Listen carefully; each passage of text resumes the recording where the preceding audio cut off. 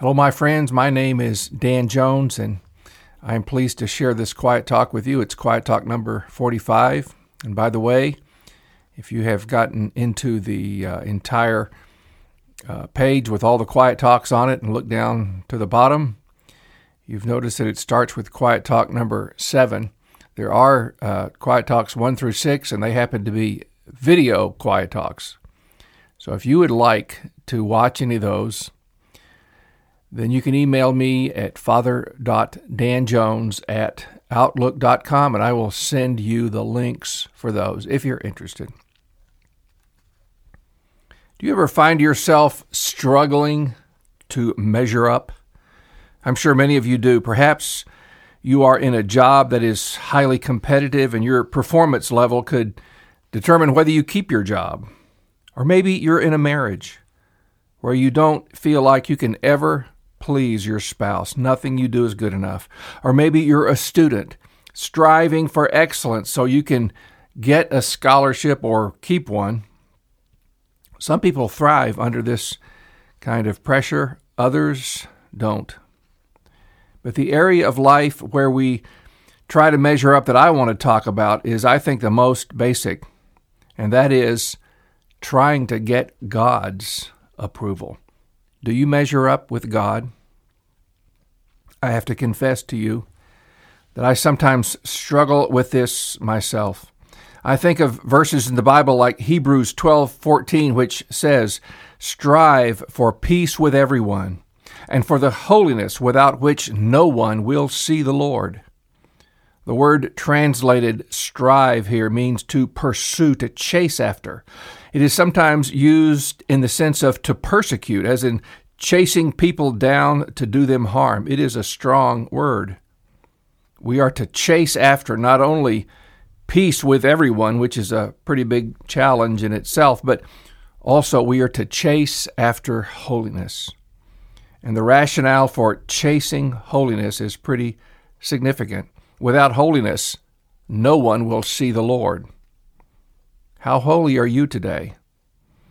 I got to tell you, sometimes I don't feel so holy. I struggle. I want to measure up. When I was in school, it was all about performance. They didn't worry too much about your feelings. What mattered was your grades. Those who got straight A's were put on a pedestal. At my school, it was always the goal of our senior class counselor to get somebody into Yale. To achieve that, you definitely had to measure up. Conduct was also emphasized. Unlike today, if you got in trouble at school, you were automatically in trouble at home. Nowadays, it seems like in certain places the inmates are running the asylum, but not then. I felt like certain teachers, especially the coaches, were always on the lookout for somebody who was getting out of line. Some of them seemed to delight in meting out punishment to the offenders. As a child, I had a subconscious fear that God was like those coaches, always hoping to catch me out. I know a lot of Bible verses by memory, but the verse that I think I've known longer than any, perhaps even longer than John 3:16, is Numbers 32:23. You don't know that one? I admit I didn't learn the reference when I was young, but I sure learned the text. It is short and to the point.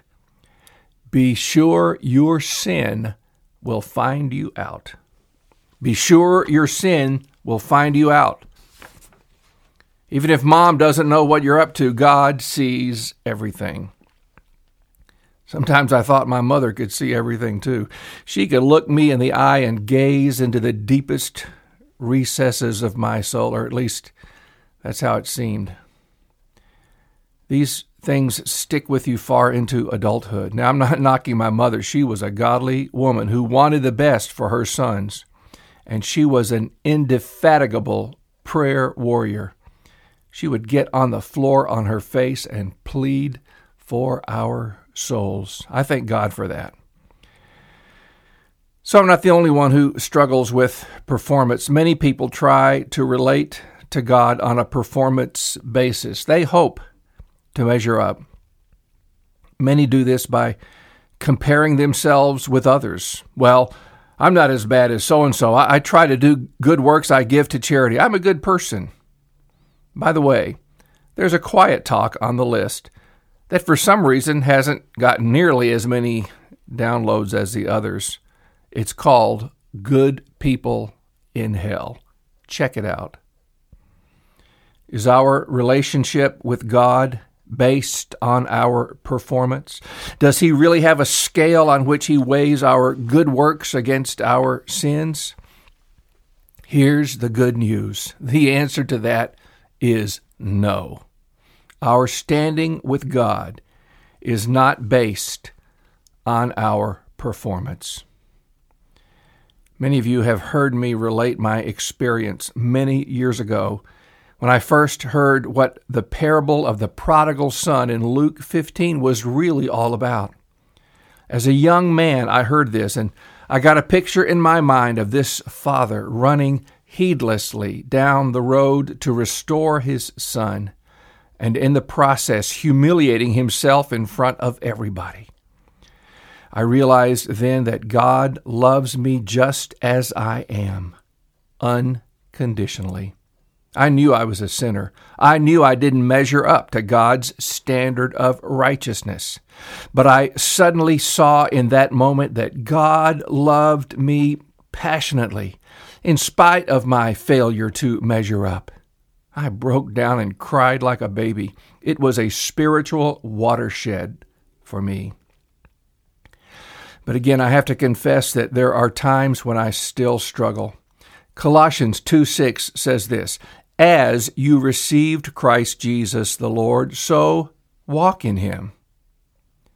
That experience so many years ago was great, but I still have to walk in it. I have to go on in this faith that God loves me unconditionally. The devil still tries to convince me that it's up to me to be good enough for God to love me. I have to remind myself not only of the Father running to meet me with arms open wide, but passages like Jeremiah 31 and verse 3. The Lord appears to us from far away, saying, "I have loved you with an everlasting love. Therefore I have drawn you with loving kindness." He said that to some people who were certainly far away from him, the nation of Israel that had profoundly departed from the ways of God, the God who had miraculously redeemed them from the slavery of Egypt. And yet, he still affirmed his love for them. Much of the writings of the Old Testament prophets sound like the words of a broken-hearted lover begging his beloved to come back to him. God's love is amazing, incomprehensible. Nothing can separate us from the love of God, Paul says. I think becoming a father has taught me more about the nature of God than anything else in life. There is truly nothing in this world like holding your child for the first time. So tiny, so helpless, so needy, so vulnerable. And you fold your arms around them and you press that little body to your heart. In that moment, there is no doubt in your mind that you would exchange your life for the life of your child without hesitation. You wouldn't think about it for a second. You love this little one so supremely. Why? Why do you love your little baby like that? What has this kid ever done for you? Cleaned his room? Washed the dishes? Done his homework? No. He has never done anything for you. And yet you would die for him in a second. Why? It's simple. Because he's your child. That's it. You love him in this way because he's your child. My friend, do you think God loves any less than you do? Where do you think that instinctive human love for a baby came from? Right, God. He's trying to show us something of his unconditional love for us. Why does God love you? Because you live a morally blameless life and never break the rules? Obviously not. He loves you because you are his child. Not only would he die for you, he did die for you.